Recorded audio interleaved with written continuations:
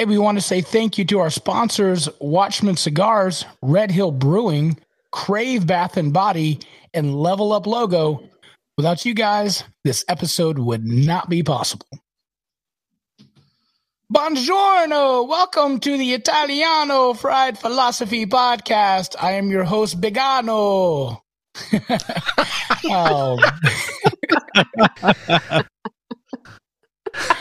Fresh back from Italy. Hey, everybody. Welcome to the Southern Fried Philosophy Podcast. It's our take on life, liberty, and the pursuit of gravy, while you, the listener, are invited to come up on the front porch, grab a beverage, and set a spell. We've got a great show lined up for you, as always. This week, we have Jeff Holzclaw. He is pastor, podcaster of God With Us and Embodied Faith, and the author of Prodigal Christianity, Does God Really Like Me? And Transcending Subjects. He is going to be on the show later this evening or this morning, whenever you may be listening. But we have started a new series in the pursuit of deconstructing church and faith. So you'll be wanting to stick around for that. If you're a Christian, if you're not a Christian, it'll all be good stuff. But before we begin, let me introduce you to our crew. Say, what up, Magic Man? What up? Hey, Aaron. Hello. I was going to say, what's up? What up? For like 20 minutes. That's the show. Thank you, everybody. Yeah. And producer Brian. Hey, guys. How's it going? Aaron, where can people find us on the socials? You can find us on Instagram and Twitter. It's SFP Radio. On YouTube, we are Southern Fried Philosophy. Check out our new and improved website. You can find all of our links on there. You can contact us, leave a review, 5 stars, please. And you can donate to the show on there. There you go. You can also leave us a voicemail. We'd appreciate that. I was going to say that. Yeah, leave us a voicemail. That's clearly working well. Again, I don't know what to do to move you can the tell needle. us. We should do it. The one where like people, they confess their secrets. We should do that. I would love that. That would be great. Leave us a voicemail. Confess something. I don't know. Just not a crime. Completely anonymous. Like, you don't have to leave your name. Yeah. You want to just tell us something? Don't tell us who you are. Yeah. If you've committed a murder, you can just tell us. It'd be like your priest. Don't. I don't want to be burdened with that information. Please. Aaron, I was listening to the last show, by the way. Mm-hmm. And there was a lot of everybody stepping on each other, which is fine. There's latency with doing it on the web. But you made a comment that was fantastic. And you guys were talking about White Castles, the little mini burgers and whatnot. Mm-hmm. And then somebody said they're going to slide down, and then it paused for a second. And then Aaron, you said down the toilet. No. That was perfect. Because that's what happens, man. You eat those little White Castle burgers and hey, buddy, they go crazy. Hey, so again, we started a new series in the pursuit of deconstructing Christianity. Next week, we have Jeremy Coleman. He is that pastor from Oklahoma. He is on TikTok. He's got 295,000 followers. But more importantly, he has a great story and a message talking about his struggle with the American church and kind of what he's doing now. But it's a fantastic story. So he's going to be on next week. We want to say shout out to all our listeners from Michigan. Brian, tell our listeners about some interesting facts about Michigan. Sure thing. So the first thing is Michigan translates to if you seek a pleasant. Let me try that again because I completely garbled up my words there. If you seek a pleasant peninsula, look about you. And okay, what? That's like a Native American translation or something. Yeah, what is that? That's not probably. There was way more letters, and it's not a good. What's the acronym? Right? Used all the wrong letters for the acronym. That's right. Sorry. Continue. All right. So people from the Upper Peninsula, sometimes the people from the Lower Peninsula trolls because they live under the bridge, meaning I'm going to blow this up. Mackinac Bridge. I think it's. I don't think that's how you're supposed to pronounce it. But anyways, you get that. Our that's listeners right. from Michigan are loving this right now. Yeah, I know. Yeah, at least I admitted I was butchering the Mackinac Bridge. That's how you're supposed to say it. I've heard of that. Yeah. Yep. All right. A weird law in Michigan prevents pigs from running free in the downtown area of Detroit. This is, of course, unless they have a ring in their nose, in which case they are free to run. Don't do it. Don't do it. All right. There's some jokes there. And then, just don't. Yeah, you saw that face. I had the same one in my head probably. So this one is in honor of Aaron being our resident hairstylist here.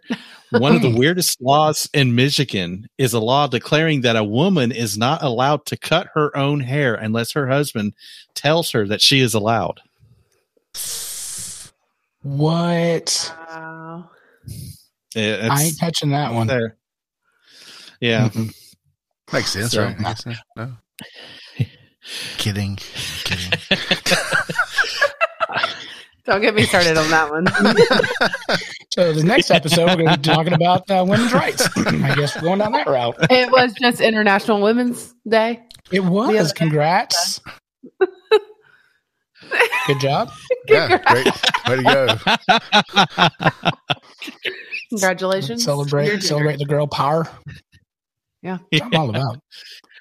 Look, let's be honest. All right. They have way more power than men do. There's no doubt. We couldn't run nothing without women. True. Nothing. Facts.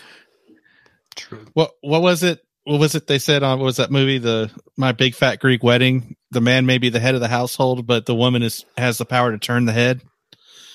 Mm-hmm. I thought that was a good thing. But anyways, Haven't all seen that right. one. Last one. Another law is that men are not allowed to scowl at their wives in the city of Detroit. There you go. But they can make them not get a haircut. So there's that. Well, only if she wants to cut her own hair. So I guess if someone wanted to go see Aaron, they could go on their own will. Okay. But, All right. yeah. But if you want to I'm- cut your Okay. own hair, Perfect. you need Yeah. permission. So if you want to break out the bowl with the scissors or the I need Flowbee, permission. The I need Flowbee. permission. The Flowbee. I need permission to get my own haircut from my wife with by myself or anybody else. So it works for me. She says, "Get your haircut." I say, "Yes, ma'am." All right. Let's go to How You Be Doing by Crave Bath and Body. Listen, when I was out in Italy, I was missing my bath soap. I didn't take it. I was just going to use the hotel stuff. Bad call. I miss it. I got back. I was glad to see my bed, my toilet, and my soap. I was thankful I had those things. So I miss my Crave Bath and Body. It's great stuff. Crave Bath and Body BB.com. Go there, grab your soaps, your bath bombs, all the fun things. So I'm going to ask you, like I ask you every week, Magic Man, how you be doing? be doing pretty darn good. Well, I guess I'll back up into one of my old habits of we had an interesting storm the other night, talking about the weather, and we had some winds come through. So for those who haven't listened to the last many episodes, my wife and I are now living in a 41-foot long fifth wheel RV. And so there's really nothing tying us to the ground. No, we didn't back up into the pond behind us or anything, but it's interesting when the winds blow hard enough. This RV goes a rocking and a rolling a little bit, and we had. Don't go there. You said Blame it on the winds. Yeah. Blame it on the winds. That's right. So yeah, it was we had a good bit of buffeting the other night, and then the thunder was pretty loud, and so yeah, it was a little nerve wracking, but no damage, everything's good. And I have a question for you, Ryan. yeah, Do you plan on driving through Tornado Alley in the next couple months here in your rig? we are actually. Oh boy. No. Okay, that's No. short answer. That's good. But yeah, no, we're heading into Mississippi this weekend. So we'll be in the Tupelo area for a couple weeks, and then we're heading to Vicksburg for a couple weeks, and then we're actually heading back east. We're gonna get into Georgia by the middle of April. Have some business we need to take care of there, and then we'll actually be back up in the Charlotte area in May, and we're staying around in the Charlotte area for a couple months. Again, to take care of some business, see family and friends, go to the beach with my parents, all that kind of good stuff. So definitely, hopefully we'll all be able to get together one of those weeks that we're there and have fun doing a podcast or drinking some bourbon or whatever. Absolutely. We'll probably have to do the Christmas party then because you won't be around. Oh, yeah, there you go. During Christmas. Christmas in June or Christmas in May. Yeah. That's right.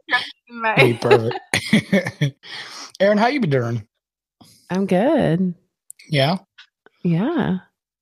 I missed Brian, but I really miss Brian. I'll be honest with you. Like when I was gone, I was like texting him, be like, "Hey, how you doing?" And then I was like, but then I see your face, and I'm like, I really missed Aaron.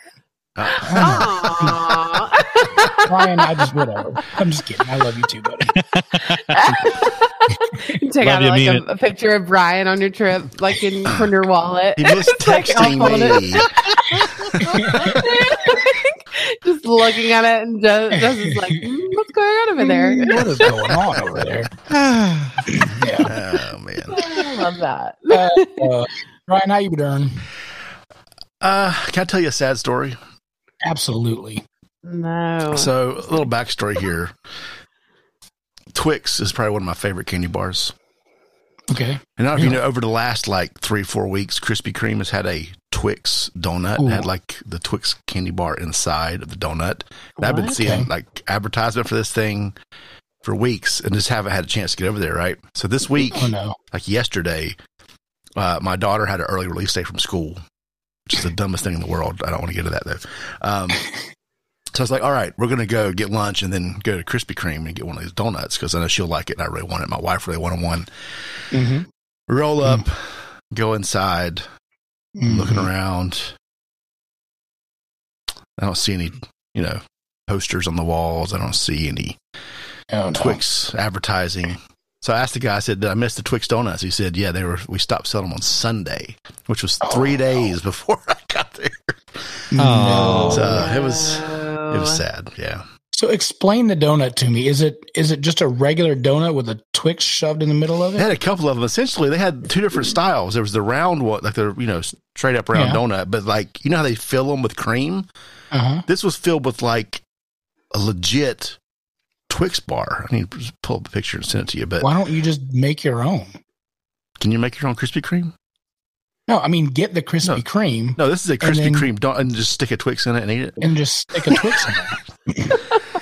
Well, that might be what it comes down to. Let me be honest with you. So when we had Hot Pocket, I don't know if you guys remember this story or not, but he wanted some Chick-fil-A chicken nugget or like the strips. And I wanted the donut. So we went through the Chick-fil-A line, and then the right next to the Chick-fil-A sign, or the Chick-fil-A was the Krispy Kreme. I went through and got 6 count of donuts. And I got the chicken strip and put it in the middle like a taco. It was the most incredible thing I ever had. Yeah. It was Sounds insane. amazing. So if I can put a chicken strip in Krispy Kreme, you can put a Twix in there. Just shove it right in there. Especially if you even got like the chocolate cream and then shoved it in there. Hey, buddy. Yeah. You're on something. I mean, I'm going to see this picture here because it's kind of, this tells the whole story, I think. Okay. Yeah. Anyway, so that's a sad story. Yeah. And there's Twix on top too, like crumbled up pieces. This is diabetes on a plate. Sure. No, I get it. It looks delicious. I won't lie. Yeah. Oh, I'm sorry. Next time, just get on there. You got to get in there. You can't wait. Yeah. I thought I had till like the 11th, Mm. which is, as we record this, is tomorrow, but Yeah. too late. You snooze, you lose, from what I've been told. Yeah. So they have chocolate covered donuts starting tomorrow. So heads up. No, it's not a big deal. But if they get them right off the line, I went through Krispy Kreme one time when they were doing lemon hot and nows. Okay. And I love lemon everything. It blew my mind. They were so good. I ate like a dozen of them straight out of the box. Attaboy. Yeah. What's the number of donuts you could eat, the hot and fresh, out of the box? And this is for everybody. Oh. I mean, what Aaron, do I have to do afterwards? Are you allowed to say? You can't say it. No, nobody's going to judge. There's no judgment. I mean, it really depends. Okay, a good day, Mm-hmm. like 4 or 5. Wow. You're shooting low. That's like So can you eat more on a bad day? Is that like I say, like a good day, like I'm really hungry. Like if I was like craving it, I Uh-huh. was like, I gotta have maybe like 4. But I mean, 4 would probably honestly be the limit. Like I get sugar is like sometimes I'd be too much. in the coma still trying to eat them. Yeah. Magic Man, how many can you put down? No holds barred, Trying no to think of- judgment. Yeah, I'm trying to think of probably I've done up to 3 or 4. I'm not a big sweets person. I love Krispy Kreme, don't get me wrong, Yeah. but I'm not a big sweets person. So after that, it's like it's just too much sugar for me, too much sweet. But one of our listeners just put a comment on the chat, says smoked pork belly and Krispy Kreme sandwich sounds good. Lee Short said that. Oh. All right, I can be down with that. yeah. Producer Brian, how many can you eat? Here's the problem. So I think what happens is, so you get hot nows, right? Straight in the Right. box. As you eat them, they cool off. Now, if someone was constantly putting another hot one down, Right. you're not really chewing. So you could just keep, it's just like drinking a milkshake or something. You just keep going Yeah. until, but if you just like go buy your own and sit in you sit with 3 dozen in the restaurant and eat them, they're going to get cooler. And as they get cooler, Right. there's more chewing. Right. Maybe I should have specified you're at the roller, right? And they're just Okay. coming around And I'm unsupervised. unsupervised, and you're just going at it. Man. I mean, how many of those crank out per minute? That's really what's it come down to. It doesn't matter. How many can you eat? I have no idea. I've never tried this. I mean, We should it's just be an I could experiment. just keep going Let's until roll That up would to be the right. awesome. Dude, that's I mean- Krispy Kreme. it would be bad. I have to go somewhere We after figured this. out where our Christmas party's going to be at. Yeah. We're gonna, Yeah. we're gonna break into Krispy Kreme and start the hot and now machine. Right. Yeah. Have you ever watched a video of them making them? It's like so Oh mesmerizing. yeah. Oh yeah. Oh yeah. It's just like it puts you in a trance. You're like, So yeah, Lee in the chat says 200 if he's at the roller. So Yeah. how many for you, Biggin? That's awesome. What do you think? Oh, you're, I could easily put down a dozen and not Yeah. even think twice. Yeah. If they're hot, like because they melt and it's just like Yep. it's like cotton candy. You really there's nothing there to it. So Agreed. anyway, so let me address. I know we're running low on time, so let me address some of the issues that I had with last week's show. Uh-oh. I was not here. Performance review live on air. Here we go. Yeah. Here we So, Oh, your boy. performance review. No, just some comments that I noticed. And they were mainly from Jim. So Wordle, you guys are anti-Wordle. I love Wordle. It's great. I don't post my scores, but I play Wordle. that's the way to do it, though. That's the way to do it. Oh, okay. So Don't you're post okay. your scores. You're pro playing Yeah, I don't Wordle. care if You're you just play Wordle. Just stop Okay. posting your scores. I don't care. okay. You know. All right. Yeah, that No, takes us I back agree to with like that.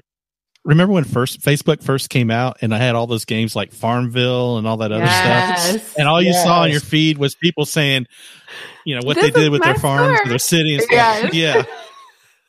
I just shucked some corn. Yeah. Yeah. Okay. All right. Wine. So Jim wanted to know about wine. we took the Tuscany tour. Brunello, I think, is probably the best that I had. We bought some of that to bring home. We had some Chianti, some fava beans, and a nice bottle of Chianti. But I've never been I've always been a bourbon guy. I've never been a wine guy, but drinking so much of it, you're like, man, this ain't bad. And you start to like it and enjoy it. So to you, Jim, I say I enjoyed the wine and it was great. And we brought some home. So there. Also, we thought we were doing something really special about bringing some Chianti home. And then I was at the old Harris Teeter and I was like, oh, there's some right there. Well, great. And then Whataburger. I love Whataburger. It is phenomenal. I know you just tried it. You said it was a great burger. I would implore you to get the chicken finger sandwich with the barbecue sauce, the onion ring on it. Also, don't skip on their breakfast because their breakfast is legit. And last but not least, why is Jim such a cauliflower lover? That you should have just kicked him off the show when he said cauliflower rice. Wow. Yeah. Yeah. What in the world's wrong with you, cauliflower? All right, that's my rant for the show last week. It's triggered, yes. It's triggered. Trigger warning, cauliflower. Yeah, he said it weird. I love Jim. Jim's great, but cauliflower is cauliflower. He says it weird, right? He's a Yankee. It's all right. Anyway, all right. So our Southern phrase of the week: a rooster one day, a feather duster the next. This is our creative way of saying that you shouldn't crow like a rooster about your wealth and belonging today because it could all disappear tomorrow. A rooster one day, a feather duster the next. Sometimes you're the bug, sometimes you're the windshield. So is that. All right, so let's go to Brian. You wanted to talk about a movie trailer? What is this about? If we have time for this, so I saw a synopsis for a movie trailer yesterday that to me sounds like the best thing of the year already. Okay. Let me find it for you. Any Nicolas Cage fans here? Oh, I love National Treasure more than I should. Right? Just the first one, not really the second. You made a couple of pretty good movies, right? Yep. So have you heard there's a movie called The Unbearable Weight of Massive Talent? I think that's a biography of my belt. You're close. You're close. So here's the synopsis, and this is what I think is amazing about this. Nicolas Cage, right, is playing Nicolas Cage, an actor enduring a career slump who is forced to take $1 million job attending a wealthy superfan's birthday. And Nicolas Cage has to assume the identity of several classic Nicolas Cage characters, which are all real-life Nicolas Cage characters because Nicolas Cage is playing the real Nicolas Cage. Additionally, Cage will also play Nicky, a figment of his own imagination. That's the movie synopsis. I watched the trailer this afternoon. I will pay money to see this. That's all I'm going to say. You will pay money to see it? But in the trailer sets it up like he's making a bunch of movies that no one's heard of in the last 3 years because they're terrible. So he's like playing himself in this movie, and he gets paid to go to a birthday party and be like act like his characters. I don't know. Yeah. I think it sounds great to me. Interesting. All right, well, enjoy that. Yeah. Here's I want to know. Magic Man, set the over under for how many people you think are going to be in the movie theater while Brian is watching this movie. 5. Okay. And that's generous. I will go. It's tough. I'll go under. Aaron? Yeah, under. Really? Yes. All right. You think it's going to be that bad? Pedro Pascal's in it. He's awesome. Why not? I don't know. No? Man. No. Lee Short's with me in the chat. He said, "You think it sounds great?" Lee are the only ones that are going to be on the. I'm fine with that.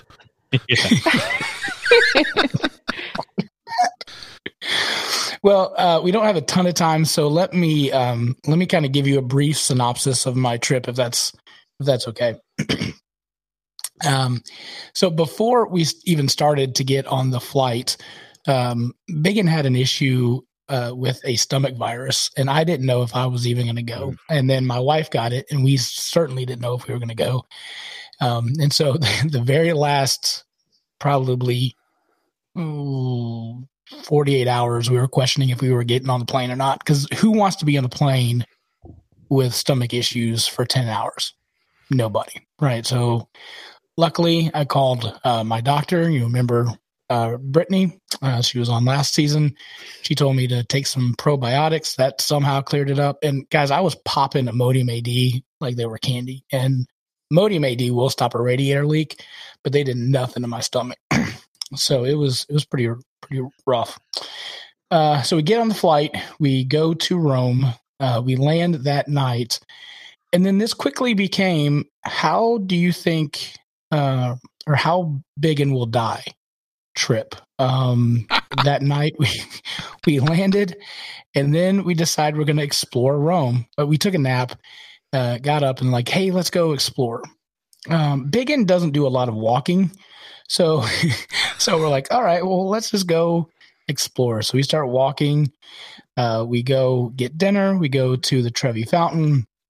We have a good time, no issues, and we go back. But however, keep in mind that the streets are all cobblestone, and Biggin doesn't walk very well, quickly. So I kind of like pace myself and watch it. So it was something I had to focus on, just walking through the streets there. The next day we went to the Vatican and St. Peter's. Again, the question was, how is Biggin going to die today? We walked 6 miles before noon. 6 miles. I haven't walked 6 miles in my life. So that was tough, but I made it. At the end of the day, we had another tour scheduled. Luckily, that entire tour was on a golf cart. So I was like, this is perfect. Nice. Yes. Then the next day we went to a pasta making class where it was on top of this little hill. Well, it was a giant hill. I had to end up walking up 10 flights of stairs to get to this thing. So again, Biggin was going to die that day, which, by the way, the pasta making class was insane. It was perfect. Producer Brian, Aaron, you guys are going to come over. I'm going to make pasta for you. We're going to do this whole thing. It's going to be great. And then we went to Florence, took a high-speed train going 150 miles an hour. I thought my face was going to blow off. That night we went to the market and just explored. It got extremely cold, so I thought I was going to die of hypothermia that night. So there was that. We took a Tuscany trip the next day, 12 hours in a car. In the back roads going around these tiny little roads, I thought I was going to die by flying off the edge of said road. However, our driver, Alessandro, was awesome. We went to this little town called Pienta, which, if you're going to be in Tuscany, that's the way to go. I love Pienta. It's great. You weren't in one of those tiny little European cars, were you? Could you imagine Biggin in the tiny little European car? Those tiny little, like, everywhere we went, I don't know what it was. Yeah, the clown cars. No, in fact, everywhere we went, we were in a Mercedes or a BMW. I don't know how that happened, but we ended up doing that. It was crazy. And then so we did that. The next day was Adventure Day, where we got lost. Didn't know what was going on. We didn't know how we were going to get anywhere, but we got lost. We took a bus to this town and dropped us off. And then the other bus, we didn't make it. So we got lost that day. I thought I was going to die there. And then the last day we went to go see the Statue of David, the Duomo, walked another crap ton getting back to the train station and back to our hotel in Rome. It was a tough road. So Biggin walked everywhere. It was insane. Wow. There wasn't a lot of Ubers in Florence, so there's a lot of walking. Taxis were insanely expensive, so that was fun. Sounds terrible. You had a terrible trip. That's what I heard. I thought I was going to die everywhere I went. I'm like, you do look a little thinner. Thank you. I appreciate that. Stomach virus, having to walk everywhere. It's like double whammy. Right. Yeah, you walk 12 miles and eat 5 pounds of pasta when you're done, right? 10 pounds lighter. At one point, we're in the hotel room and we're like, "Oh, there's gelato 0.2 miles away," and I'm like, "Heck, no, I ain't walking 0.2 miles," because everywhere was a quick 5-minute walk. But we get lost because we couldn't get there. It was like 15 turns you got to make, and then we're like, "I don't know," so we quit and went back. So it was miserable. But overall, it was a great experience. I love it. I would encourage you. Rome is fantastic. Florence, I got lost all the time. Google Maps was not happy with me. But it was awesome. I'm glad we got to do it. Highly recommend it again. And I'm so excited. The day, Producer Brian, you picked us up from the airport. The next day, I was making pasta already. I was like, this is going to be great. So it was a great experience. So awesome. Fun times. All right, so we have our guest, Jeff Holtzclaw. He is on the line. Let me get a little bit of water because I'm choking. All right, you got it.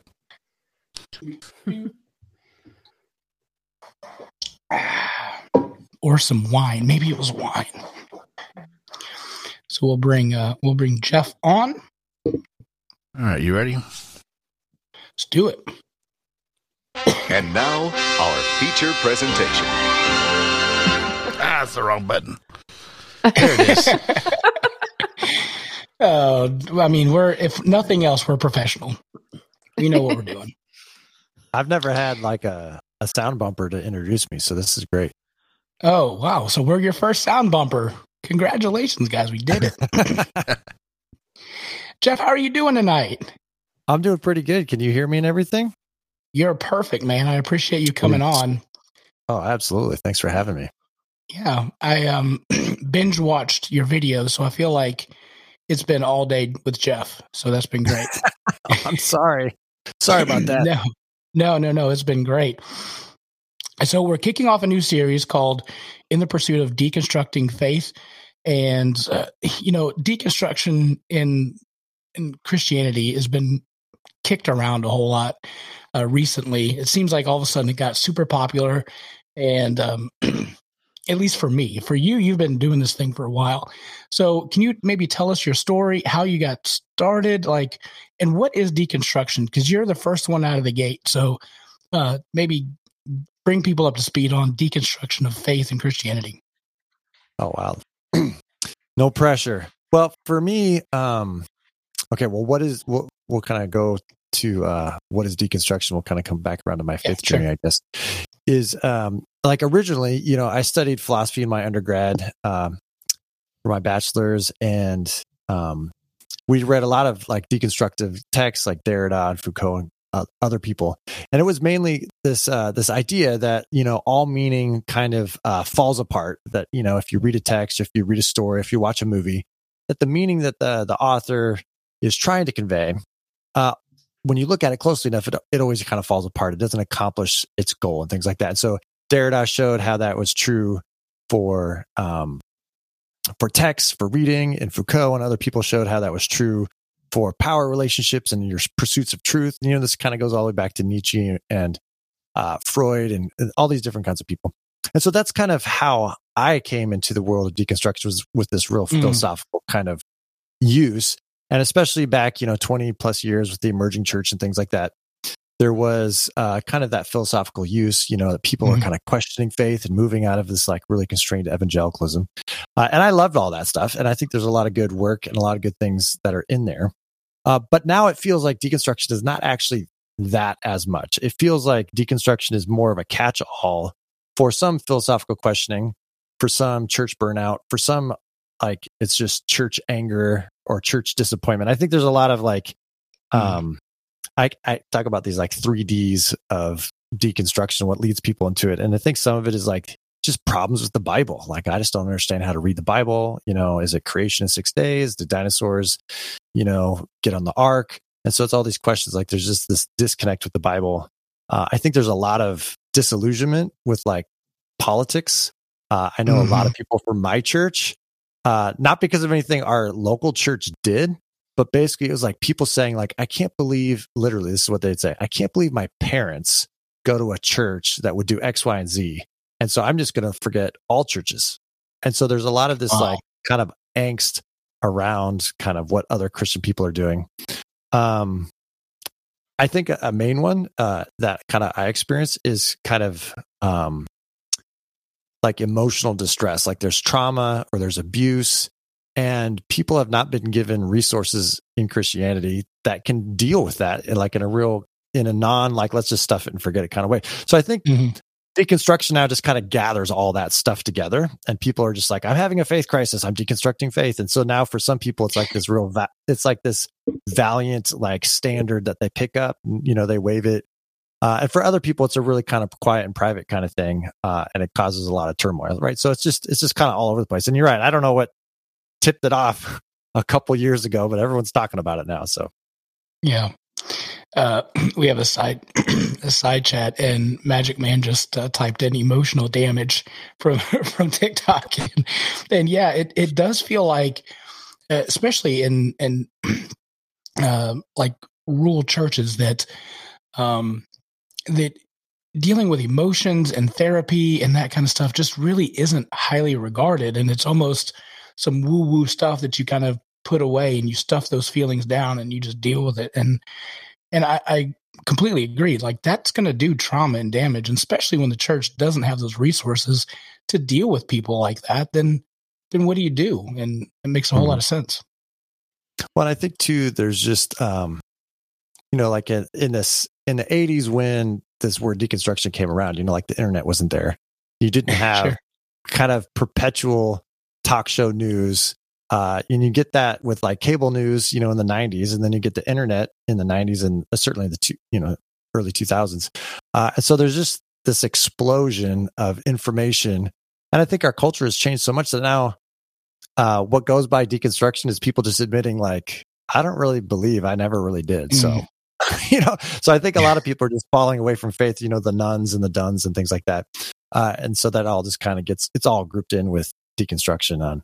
And so like as a pastor and as a professor, like I understand all those cultural forces, but then I grieve because I feel like oftentimes people are rejecting a really shallow and superficial version of Christianity or faith in the first place.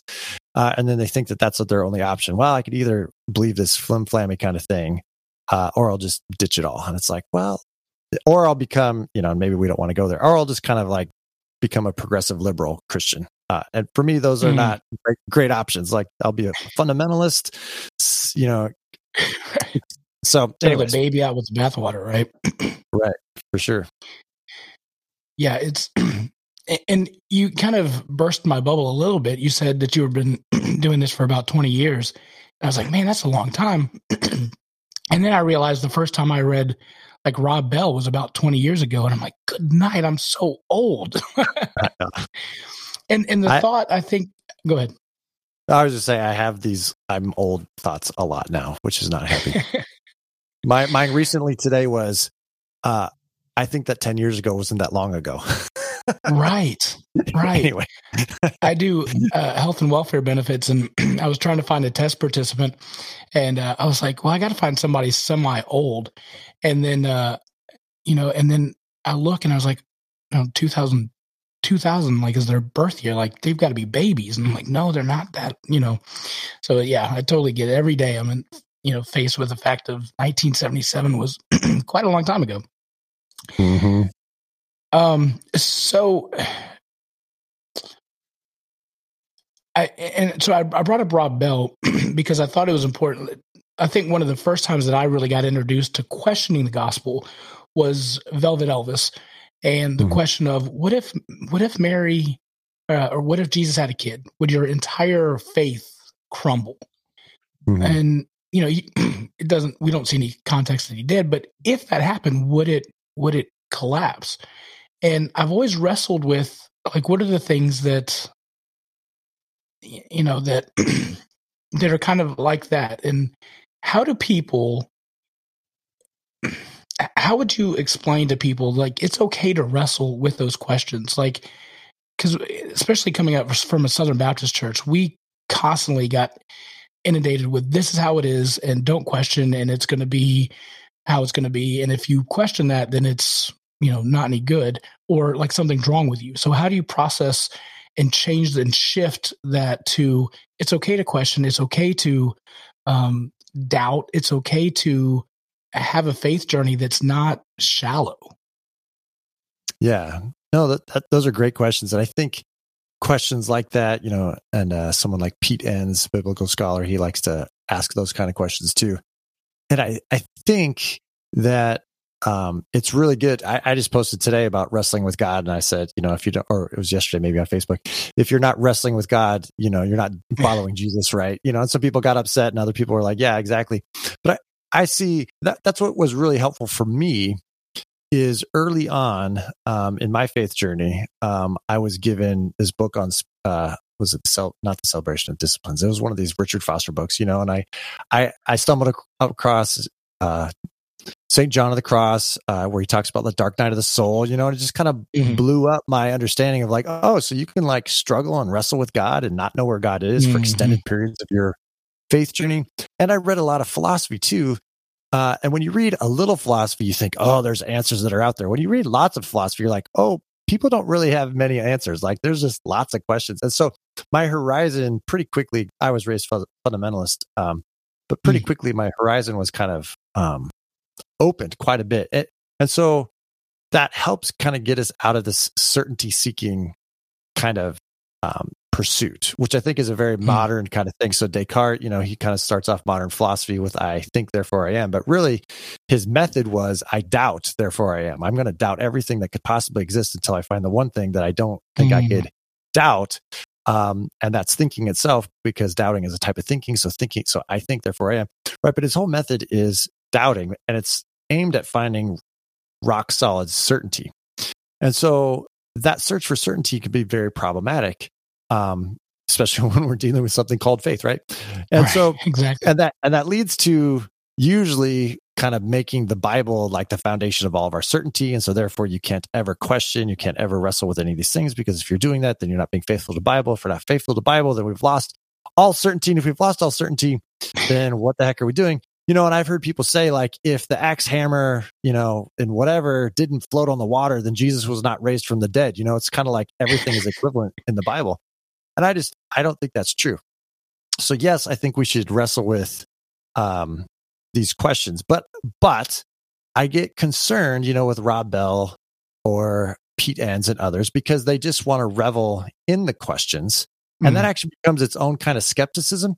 And those things aren't actually that far. Seeking certainty and reveling in skepticism is actually still part of the Cartesian let's doubt everything kind of method.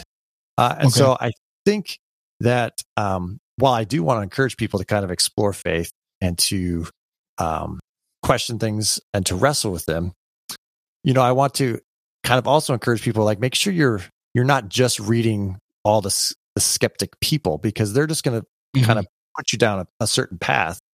And actually the church has wrestled with these questions a long time. Like, people are shocked when you find out that Origen and Augustine and all these church fathers, none of them thought that 6-day creation was what Genesis 1 was talking about.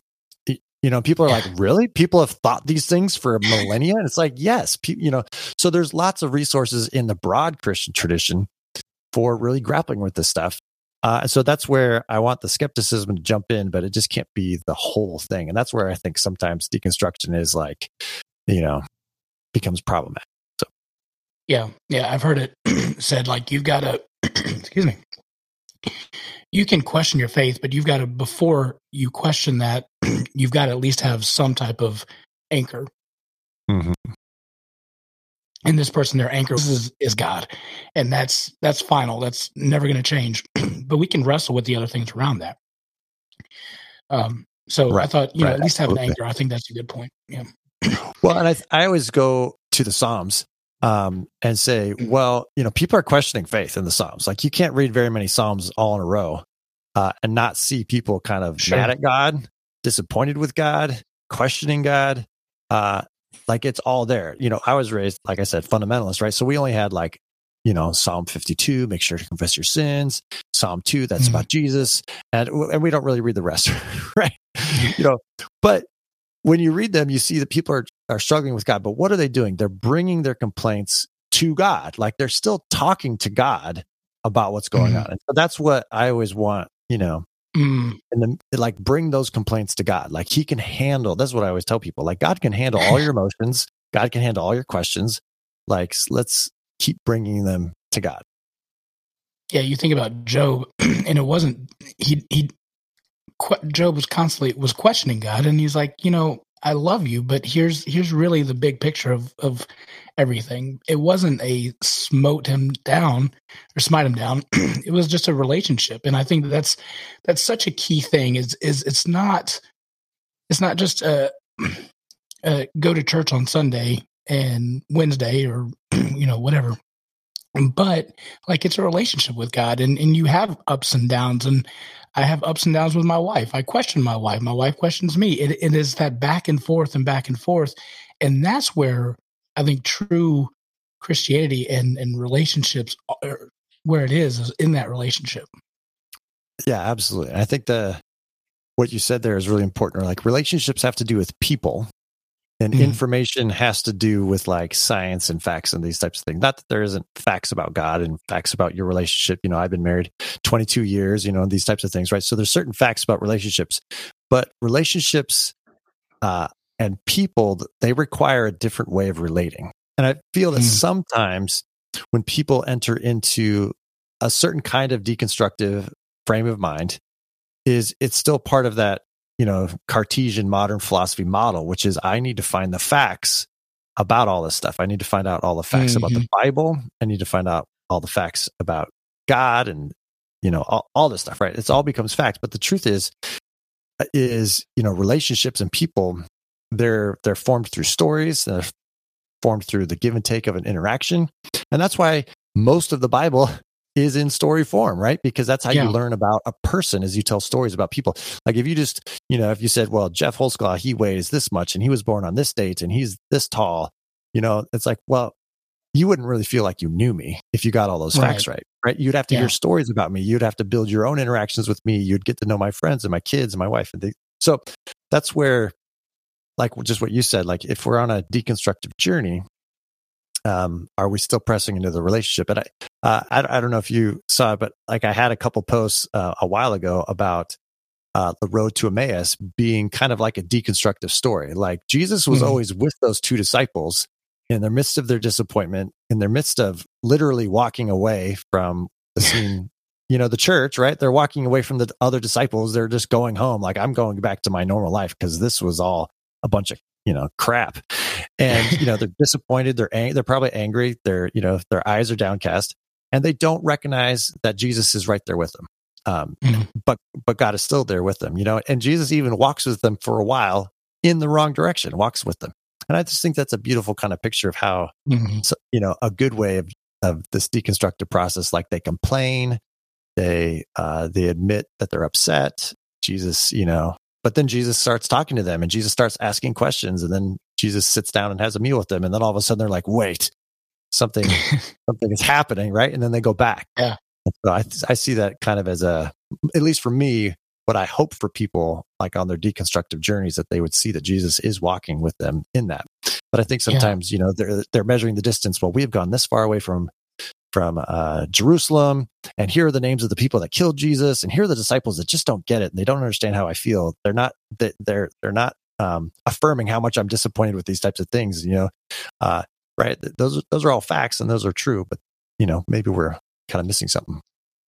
Yeah, and it's important to look at context, and important to look at different points of view. Most of the time, when we hear the story. I was in Bible study, so I'm not taking credit for this one. But when we read the story of Moses and Pharaoh, we put ourselves in the context of Moses, like, oh, we're trying to be the faithful servant. We're trying to do what God wants us to do, and be faithful to Him. But really, sometimes we're Pharaoh, and it's like we're stubborn and we don't get it, and we oppress people. And if we are able to take our normal heroic person that we try to identify with and maybe shift it to somebody else. Maybe we're not Peter, maybe we're Judas, and look at and put our feet in somebody else's shoes. Then, that also helps open it up and really make Scripture more alive, because we can identify with so many of those people in different contexts if we just allow ourselves to do so. Yeah, absolutely. So, in talking about kind of going back and forth and not hitting the measurement, you talked about on your video about tacking and sailing. Maybe you can explain that, because I thought that was a beautiful analogy as well. Yeah, sure. Well, so it has this idea with like wind and headwinds and tailwinds. So like when you're on a hike, or when you're this is like a metaphor for life. When you're on a hike, and you're on a certain side of the mountain, like the wind is blowing at your back, and it's kind of cool and refreshing, and it's kind of pushing you along. Or if you're in like a car, right, you're saving the gas mileage, which we're all very concerned about right now, cheap gas and things like that, right? So the tailwinds, the winds at your back, you don't notice, but they're helping you. But then when you turn, like you're hiking and you turn around a corner and then those winds are in your face, then there's resistance, and then you notice it all of a sudden. You're like, something is wrong here. And then you have to do all sorts of different things. And so I think a lot of times, like this move for people, at the beginning of their faith journey, whether they're in a good community, they're just like vibrant in faith, like God is ministering to them, they're overcoming, whatever it is, addictions, bad habits, bad relationships, right? So they're just feeling all this grace and energy and kind of life. But then, things happen, right? You come down the mountain, these types of things, and you start hitting these headwinds. And I think there is kind of this lack of discipleship, for a lot of people to kind of help them prepare for that. And then, if that goes on too long, or there's these other disappointments with the church that are broader, then it becomes a full on like faith crisis or deconstruction moment. But, so I have this like idea, this metaphor for, our journey of faith, which is basically, sailing. It came to me because we were out sailing on those little catamarans, and I tipped one over twice with my wife, and, we totally wiped out. Right. I was like, oh, this is a good faith example. So, when we're sailing and the winds are at our back, then we can see clearly where we're going. And it's really easy to get there when the wind is at our back and we're in a boat. But when you have a headwind, how do you keep moving forward to your goal or the object, however you call it, life in Christ, things like that, salvation. So it is possible to sail into the wind. You just can't sail directly into the wind. And what do? You go at 45-degree angles, kind of one way, and then you kind of turn the boat around and you go the other way. And it's called tacking, where you're actually kind of zigzagging slowly toward your goal. But the problem is you actually have your back to where you're going, because the way that the boat is oriented is you're not actually looking as clearly where you're going, because you have to catch the wind in a certain way. And so it can be very disorienting. And I think this is kind of an example for the times when we're deconstructing faith, is we actually have to tack back and forth. And so part of it is asking these questions, maybe that you were talking about. Like, we have to ask different questions, and we have to understand that we have to kind of zigzag on our way toward God. The problem comes if you don't ever zag, like you just zig, right? You never actually get where you're going if you just kind of start sailing off at a 45-degree angle, because after a little while, you'll just kind of miss your target altogether. You don't turn around. And so I think a lot of times in our deconstructive journeys, we don't kind of zig and zag. We kind of either go from fundamentalism that maybe is a certainty-seeking faith. So we'll just take the Bible, for example. We'll kind of go from, and I don't know how you guys talk about the Bible on the podcast and whatnot, but we'll just say this, like very fundamentalist, inerrancy. There's, you read the Bible literally, every single word of the Bible is inspired by God, and it's perfectly true. And we have to, love every single bit of it. And you move from that and you kind of go to this questioning phase. But then if you just go in one direction for too long, you basically lose the Bible. You become like, a progressive liberal, where the Bible is just kind of inspired words of other humans who kind of are grasping after this God, but who knows if they got it right. And we're trying to put into words as much as they are what our experience is with God. And all these words are all this jumbled mess. And so there's no authority. There's no actual God spoke to us. There's just people trying to, figure out some experience they had. And so you can kind of go off too far in one direction. And I actually think that the church has good resources that basically the way you turn back is you say, well, we're not actually focusing on the Bible. We focus on Jesus. Jesus is the true word of God. that, you look at John 1:14 or John 1:1 and John 1:14 and the beginning of the book of Hebrews, right? So you build up kind of a better doctrine of Scripture that isn't based on modern certainty seeking, and you start kind of zagging back and forth, so we have the Word of God, but we have the person, Jesus, and we have to keep going back and forth between those two things. Another example would be, I think a lot of kind of fundamentalist kind of churches are very intellectual driven. So it's all about the doctrine, and it's all about getting the right doctrine. So you brought up early on, like, what if Jesus had a kid, or can we question the virgin birth? That was a big thing for Rob Bell too.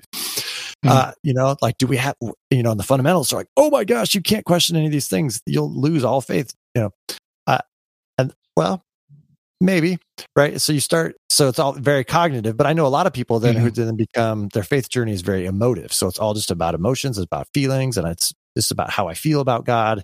And there doesn't have to be any doctrines connected to that at all. Like, Jesus doesn't need to be God, and the Holy Spirit could be whatever. And the Bible doesn't really matter. I'll just pray and maybe go on a walk or something like that, right? So it just all becomes so experiential and so emotional that you kind of just end up not reaching your target, at least in my opinion, right? So we need to actually have this tacking back and forth in the headwinds of kind of a difficult faith. We do need the intellectual aspect of faith. And I think there's good grounds for, certain core doctrines of Christianity, but then we also need to be true and honest about our emotional lives. And the truth is Christianity has ample resources for dealing with our emotional lives and our experiential lives, the gift of the Holy Spirit and these types of things. So we need to keep tacking between these two kind of poles. It's the same thing with walking, right? Walking is just putting one foot balancing, and then, so anyhow, that was probably too much, but there we go. No, that's fine. You have like 5 fundamental shifts, and you mentioned kind of 2 of them. The one that I really want to get at is 4 and 5. The 4th one, I know what those are. Yeah, but I think that there's so much meat in that, and it's so perfect. Can you go over those 2? Because I love those. How long do we have? As long as you want. Oh, really? Well, so yeah, I talk about how we need to kind of move from a really kind of narrow understanding of the atonement. So shifting from penal substitution to victorious union with God. That sounds like, big heady words. I teach theology. I'm sorry. So penal substitution is just this idea that if we boil it down, that, I've sinned. The penalty of sin that God has decided is death. God is just, so God has to mete out that punishment in some way. But God also kind of loves me, I think. He loves his creation, so he wants to find an alternative. So instead, in the Old Testament, there were sacrifices that died in my place. And then ultimately, Jesus came and died so that I wouldn't have to die, so that he takes my death and I get his life instead. So there's a penalty and there's a substitution. So this is penal substitutionary atonement. And I think that there's aspects to that which are true in the biblical story. What I'm concerned about or disagree with is that is what some, theologians and some churches will say that is either the only aspect of the gospel or it's the most important one. And I'm not sure that is actually true. I feel like that's a very subordinate kind of lower side of the truth. And so I would say that actually kind of, it seems to me that the broader story is union with God. And so if you start with Genesis 1 and 2, humanity was created in God's image. And in Genesis 2 speaks about this place that was created so that God and humanity could dwell together. And I kind of argue, not just me, right? But a bunch of people would say, well, all of creation was meant to be this place where heaven and earth, where humanity and God would dwell together. So that's the beginning of the story. And then the end of the story is Revelation 21 and 22, where you get the new heavens and the new earth coming down, and there's a union between heaven and earth again. And so like the main point of this whole story is union with God. And you get this all throughout Scripture. So that's my first point. And then the second one would be victory, is that Jesus actually has the victory over sin and death, over spiritual powers and principalities, however you might think about that. And so Jesus, actually, his death and resurrection is actually like a victorious campaign against all the forces of death. And there is a substitution that happens in there, but that's kind of like a minor moment. And the reason why myself and a bunch of other people argue this is just to point out, well, when did Jesus die? He died on the festival of Passover. And the festival of Passover was when Israel, was freed from slavery. And there was this victory over Pharaoh, the reigning world superpower at the time. God led the people out of slavery and had victory over those spiritual forces and political forces and enslaving forces. And so this had always been a very political celebration for the people of Israel. And that's why the Roman officials, like the Pontius Pilate, were always a little on edge during Passover, because it's kind of the, if we're going to rebel, we'll rebel during the time. During the Passover, right? And so it's interesting that Jesus, I believe he's God, so I believe he could do anything he wanted at any time. And I believe that he could have died in the, when he most needed to. And so he ended up dying for our sins. According to the scripture, he ended up dying to liberate us from sin and death on Passover. Now, and I would say, if the penal substitutionary story or theory was the absolute heart of the gospel, why didn't Jesus somehow manufacture dying on the Day of Atonement, which would have been a couple months later? Because that is kind of this idea, you get this idea of sacrifices, of blood cleansing things. You actually get the high priest confessing all the sins of the people on the animal before it gets killed, right? So it's clearly, death in order to forgive sins. But Jesus didn't die on the Day of Atonement. He died on a time when Israel would normally celebrate victory over enslaving forces or victory over, spiritual domination and things like that.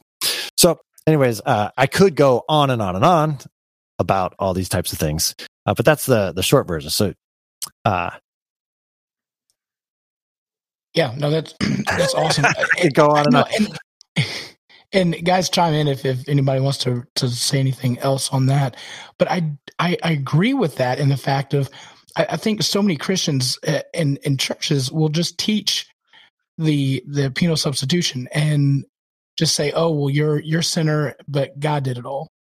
And there's no victory that's celebrated. Like, we're free. We're done with that. It's just, oh yeah, you're still a sinner, or you sin and blah, blah, blah. But there's no celebration. We're out of these chains, and we get stuck in the discipleship or not the lack of discipleship. And we still have this mentality of, yeah, God did it all, but I'm still a sinner and I'm still a bad person. While on the other hand, what you're saying is that's been wiped clean and we're done and we can move forward. And I think for a lot of Christianity, especially American Christianity, it's you're still a bad person. You're still bad. And there's no freedom in that. And I think that's a huge thing, is what about the freedom? Christ came to give us freedom, not keep us there. Yeah, absolutely. And I would say, for someone who I meet who is dealing clearly with remorse and guilt for the actions that they have done, the penal substitutionary kind of aspect of the gospel is something I'd want to share with them. Hey, yeah, you blew it. You blew it. Like, and not only have you brought destruction on yourself and maybe some other people in your life, but God cares about this. Like, there's a big problem, right? But I think, and so there are people who struggle with that, and you need to, share that. And at some point in the discipleship process, you always need to bring that up, right? But I think like an on-ramp for more people is this idea of being captive to sin, or having some sort of power that they feel is upon them, whether it's an addiction or whether it's like surviving an abuse, or whether it's just like bad relationships or being teased and picked on, right? And so there's all sorts of things that happen in people's lives where they feel like, yeah, I maybe sin, so I contribute to the world of sin, but I've been sinned against, and that sin against me is now stuck in my body, whether it's, trauma or abuse, physical scars or emotional scars. Like, I react sinfully because I've been sinned against, right? And so they feel like a prisoner to these types of things, right? And if you just come at them with like, yeah, you've had a bad life, but you're a sinner, that doesn't really give them that doesn't liberate them. And I think Jesus came to liberate, he came to set the captives free. And then conversely, or it's usually together, as people who are suffered abuse or trauma or different kinds of things, they have no sense of belonging. Maybe they come literally from bad families, or maybe just neglectful families. And I think the gospel of union with God, or being joined into the family of God. I say this to people all the time. I am so sorry that your family life sucks so bad, or that your single mom is just hanging on there and that you don't know who your dad is. Like, that is horrible. And God wants to be your father right now. And Jesus made it possible for that to happen, and then right. And at some point you get back to the substitutionary atonement, and you need to let them know, hey, like, bro, you still do bad things. Like, you need to stop it. Right. Right. But, for people who don't have dads, or people who have, or even parents who have died, and like, I think the gospel needs to be big enough to comprehend like difficult family lives, substance abuse and moral failure, right? We need like all of that. And so that's where I think like the victorious union kind of model becomes big enough to be good news to people where they are. Whereas the penal substitutionary model, sometimes it feels like you have to argue them into bad news so that then you can share the good news. Meanwhile, there's other parts of their life where they already know it's bad news, and they want to hear good news. So yeah. Yeah, I remember as a kid for youth group, we would go to the houses. It would a mission trip, and we'd go knock on doors. And the first thing we would say is, if you were to die tonight, would you go to heaven or hell? Like, I mean, who does that? Like, that's not okay. I'm just trying to watch the game and eat a sub. Like, why are you coming at me like that, bro? So yeah, no. The last one that you talked about on the shifting, though, you said from culture war to sin into the world. And you made a point that Jesus lost the political battle, but he won the spiritual war, while Christianity, American Christianity, seems like they want to win the political battle, but lose the spiritual war. And that one dug deep, because you see it so much in the church now. It's we got to win this political battle. We got to make everybody Christian just by our morals, and that's not going to work. Yeah. Well, I think that goes back to what I talked about earlier about the legacy of modernity and certainty seeking and things like that, where, we feel like if we just proclaim truth to people, that they'll be convinced by it, because, just stating the facts will convince everybody. And, the truth is that, that rarely works, right? If you've ever been in a fight in your marriage or with your kids, like just laying out exactly what happened usually doesn't resolve things. I'm constantly surprised that doesn't work, right? Because there's this heart issue. And I think a lot of times, two things. So one is about truth, and then one is about power. We're not, when it comes to truth, is the New Testament never says that we're responsible for convincing other people about the truth of anything. Right. That's the Holy Spirit's job. Was that John 16? It's either 14, 15, or 16. It's right in there. Right. The Holy Spirit comes to convict. And so it's the Holy Spirit's job to actually convince people of the truth. We actually don't have to convince people of the truth. What do? We just witness to the truth. So we're sent to be witnesses. Hey, I'm just going to tell you what I know and have seen and how I've experienced God and how it changed my life. And I think that living this way is probably going to change your life too. And it's probably the best thing for you. Well, do you agree or disagree? I don't know. And so that's one. The second one is about power.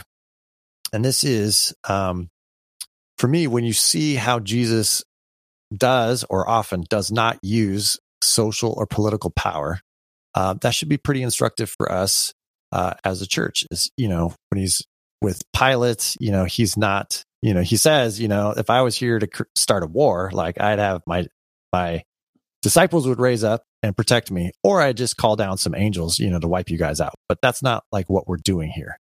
And so, so his way of enemy love, of suffering and witnessing to a different way, it did change the world.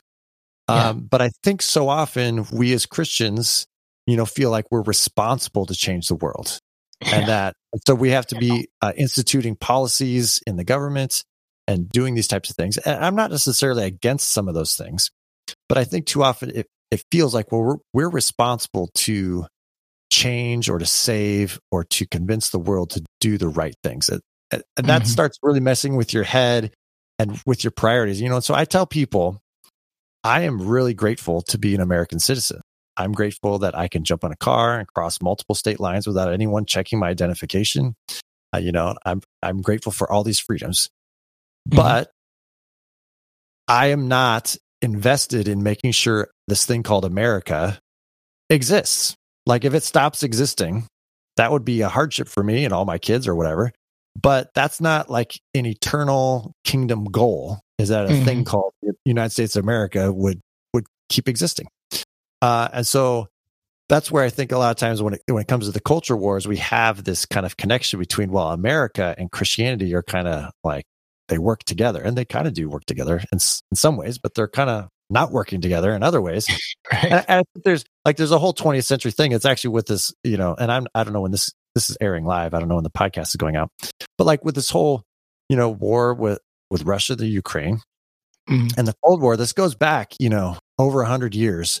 When the communist uprising, World War I and World War II, you have this strong sense that I, as an American, so say I was raised in the 50s, I, as an American, am also a Christian, and I'm also a capitalist. There's this holy trifecta of being a Christian, American, capitalist, and we stand opposed to the communist, atheist Russians, and so there's like multiple generations of Christians, who are getting old now, but, we kind of pass it down, who have this sense of like, no, like to be for capitalism and to be for America is the Christian thing to do. And it creates these culture war anxieties that I think we're still kind of living out of. It's changed like after the Cold War, then the Iraq War, and now it's mostly just liberals and conservatives yelling at each other and feeling like they're rooting, So it just goes on. But the culture war mentality, it feels like we're responsible for how history turns out. But the truth is, and this goes back to the victorious union, is no, Jesus is responsible for how the world is going to turn out. And we need to do our best to witness to the truth and to live a life that uses power a little differently, which means I use it to serve other people. I don't use it to serve myself. And so my rights, I don't want to get too far afield for you, but like my rights are not my main concern. And so the Bill of Rights, or the rights that maybe, with COVID and all these types of things, right? I don't think that as a Christian, my main concern should be what rights I do or do not have, because I have a duty to love God and to love others. And so that's where I think we kind of lose the thread, the plot of the story of following Jesus is, he handled truth differently and he handled power differently. And I think our culture war mentality kind of gets both those things wrong. So we need to be sent as witnesses. And if we're successful, then great. And if we fail, and are killed like the early disciples, then so be it. Right. All right. So we got a couple of questions from our guests. So the first one is from a director. He makes faith-based films. So a lot of all these questions are going to be dealing with your thoughts on faith-based films. So do you watch faith-based movies is number one. It's okay to say no. Oh, sorry. Can you still hear me? Yeah, I can still hear you. Yep. Okay. Something just on my computer. I don't personally watch a lot of faith-based films. Not that I have anything against them. I just don't watch them. So what's the question exactly? What do I think about it? I'll give you all four of them if that helps, and then you can do that. So how do you feel about faith-based films that deal with violence and have violence in them? So that's the next one. The next one is, do you believe that faith-based movies need to capture more? What do you believe that faith-based movies need to do to capture more audience? And the last one is, do you believe that the faith-based films can really make an impact in today's society? So I can read those over if that helps. Yeah, no, those are good questions. Actually, I think I see them there. So, okay. I think violence is a part of life for most people throughout most of human society, and so we don't want to glorify violence, but for most people outside of kind of the West, I suppose they see violence, and even within the West, right? If you're not particularly privileged or within a gated community, right? So violence is a fact of life, and so to not address it would probably be to fall into kind of an untrue version of Christianity, I guess. Sure.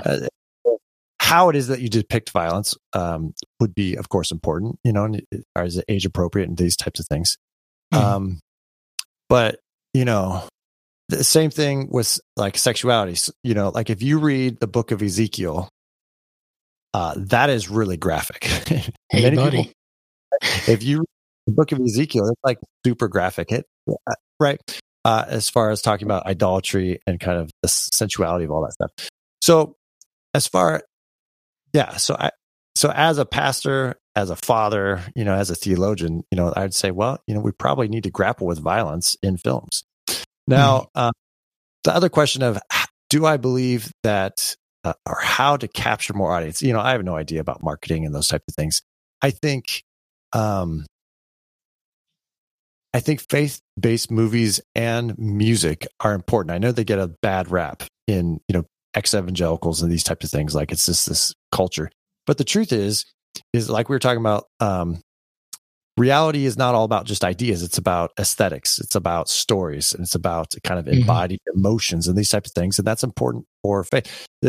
That's why there's 4 gospels, right? We have 4 early movies about Jesus's life, right? We have 4, Technicolor written documents, about Jesus's life. Why? Because telling the story in that kind of narrative form is very important, and so I love The Chosen, series. Like, we showed it to our youth group at our church. Like, it's super well done, and it tells good stories. And so I think faith-based movies would probably capture more audiences by grappling honestly with like the ups and downs of life and of faith with God. And so, and again, I don't watch a lot of faith-based movies, so I can't say whether they do that really well or poorly, but that's what I would say. The more that you actually are exposing authentic human life to other people, I think that'll be gripping for people. And then the last one is, how will these kind of movies make an impact on society? Well, I think they play an important role in the discipleship kind of life, is helping people have stories and narratives. Again, this is why the Gospels and a lot of the Old Testament are in narrative form. Like, it helps shape our imaginations for how to respond in life. And this is why most churches, good preaching always tells stories, right? Because that actually shapes your imagination. So it'll have an indirect impact on society, because hopefully it'll just make Christians better followers of Jesus. As far as like an evangelistic tool, my thoughts are less positive. Not because I don't think it can be done. I just don't think it'd be as effective. Kind of like you said, knocking on someone's door and talking about, do you know where you're going to go when you die tonight? Like, so I think like creative storytelling, could make an impact.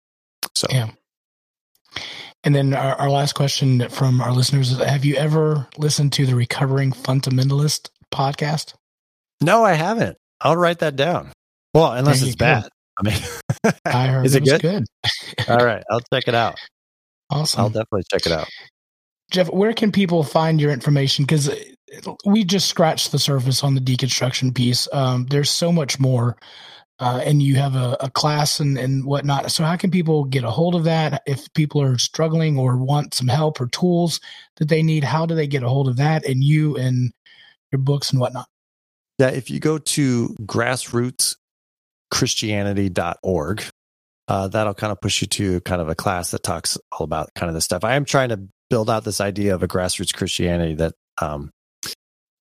is like faith for everyday people, like growing faith just for, not just pastors or not just people who, love philosophy books, but just for everyday people. So I'm still building that out. So that's Grassroots Christianity, just one word.org. Otherwise, you can find me pretty easily on Facebook and Twitter. My name is Geoff Holsclaw, Jeff with a G, Geoff Holsclaw. So it's pretty straightforward to find me on those things. That'll kind of lead you back. My website is jeffreyholsclaw.net. It's not .com, .net. So yeah, I'm very Googleable. Right. Absolutely. We're going to have all your information on our show notes. So great. All that can be found there as well. If anybody is interested, I would, if you're recovering, not recovering, but if you're, struggling with your faith, if you've hit that wall and just feel like you don't want to deal with Christianity anymore, or, if you just have questions and whatnot, these 3 videos that he shows was really helpful and impactful about the deconstruction. And then you've got a podcast that people can listen to as well. That is awesome as well. Yeah, that's the Embodied Faith podcast. Mm-hmm. It really talks about like the connection between like spiritual formation and psychology and neuroscience and these type of things. Wow, that's the nerdy stuff. But it's pretty nerdy, I know, but I like it. Yeah, it's mostly for me, so I can talk with interesting people, and then That's how I started this podcast, or why? Well, right, because if you just like email someone and say, "Hey, can we talk for 30 minutes? I think you're really interesting." They're going to be like, "No." But if you say, "Hey, you want to come on my podcast and we'll talk for 30 minutes?" They're like, "Sure." Absolutely. So, yeah, I totally get it. Fantastic. Well, Geoff, thanks so much for hanging out with us. We'll be continuing to follow you and sign up for all your stuff. And I look forward to deconstructing and being part of that as well. Excellent. Thanks for having me. Thank you so much. You guys have a good one. Wow. Yeah, right? Wow. How did you take any notes? Did anybody take notes? I will when I edit. Do I jump off here? Am I still on? Or? Oh, yeah, you can jump off. You can jump off. You can hang out. Up to you, man. You can hang out. You can do whatever you want to. You're going to start talking about me when I jump off? Absolutely. That's right. We can do it. Here, I want to kick Ryan out, and I want to ask you a question real quick, actually. Let me switch this camera. Talking to me? Yeah, I'm talking to you, Jeff. Hold on one second. I need to move one little thing here. Here, I'm going to kick him out. There we go. There you go. He understands. It's emotional damage. So I was watching. I could see everyone's reaction on the podcast here when you started talking about the 50s, like current events, basically, right? With the Christian / capitalist / I forget what the other one you said.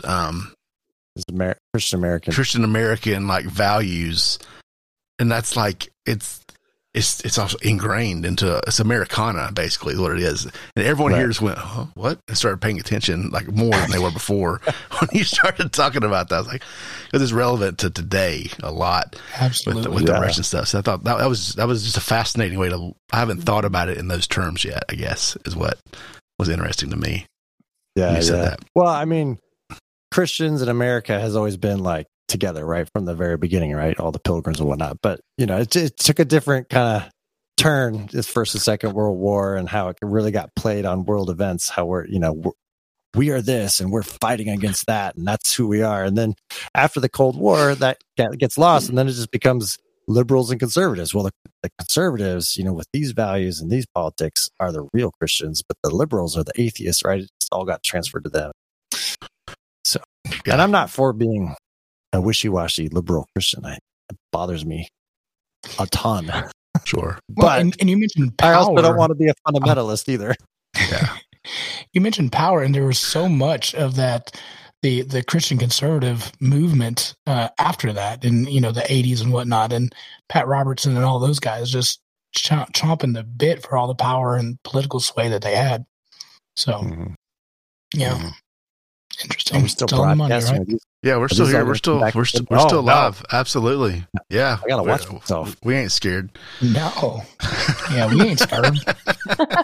Look, we've got deconstructing church and faith this series, and then the next one we're going into straight racism in the South. So we're not. We'll touch it. Yeah, good. This is a warm up. This is a warm up for that. So yeah. Good. Well, please send me all the links and everything, and I can share them when you get finished doing whatever you're going to do with the podcast or whatever. Yeah, we'll post on Monday. Great. All right. Well, thanks for having me on. I appreciate it. Thanks, Jeff. Have a good one. Yeah. See you. Thanks. And Sorry, Ryan's back. Sorry, I had to make room on the screen. There he is. Emotional damage. He's been waiting for that all night. Yeah, listen, I watched, I watched his 3 videos on deconstructing, and it really was helpful for me, and some of the shifts. And I felt like I've made some of the shifts, but there's still some other things that, like you were saying, like I didn't realize how much we intertwined. How that part started of capitalism, American Bible, and whatnot. So, I would encourage you, if you guys are struggling on your faith journey or just feel like it's like staying still, or that you want something more real than just unicorns and rainbows in your faith, and you realize, and I think everybody gets to the point where like all this like, oh, Jesus is great, and in real life aren't intersecting like the scriptures are being presented. And you really do have to struggle with your faith and wrestle with it. And it's okay. And you do go and zigzag back and forth. And, some days you just are really connected and some days you're not. And that's okay. And I feel like in American church, you don't get the approval of it's okay to wrestle and struggle with that. Right. Because I don't think it was necessarily, you read the Bible and it wasn't easy for anybody. Right. The whole thing's about struggle. Right. And it's not any different today than it was then, I don't think. But it gets portrayed as, all your problems are solved if you know Jesus, right? Right. It's not that black and white. Just pray about it. No, that's not going to work. And the prosperity gospel certainly doesn't help. Well, if you just pray hard enough, God will give it to you. Well, it doesn't quite work either, right? Like, didn't the people that followed Jesus the most were like beheaded and tortured and put in jail and killed, like every one of them. So the prosperity gospel at that point loses me. Like his best friends were like hung upside down and beheaded. Yeah, it didn't work out too well for them. Stoned. So, like y'all. So one of the cool things though in Italy is they have, and I didn't know this, but St. Peter's Basilica is actually right on top of where Peter was buried. Oh. Had no idea about that. So where they give communion is right on top of Peter, where the scriptures are pretty clear. It's like, upon this rock, I build my church. I think that was in a Dan Brown book I read, maybe. Yeah, right? Angels and Demons. Was it that one? Yes, because we saw the place where he runs down and we're like, oh, he died there. So, yeah. And then there's another church that had the chains that Peter was in, supposedly, while he was in prison. So it's pretty cool to see that. All right. So I'll let you guys go to sleep on that note. Sweet dreams. Try to sleep after that one. Well, again, thank you guys for tuning in to the Southern Fried Philosophy Podcast. Did you guys want to add anything else? No. No. All right. And Aaron also wins the award for knowing the sign off. She said last week. Keep looking up. Thanks, guys. We'll see you next week. Keep looking up. Yeah.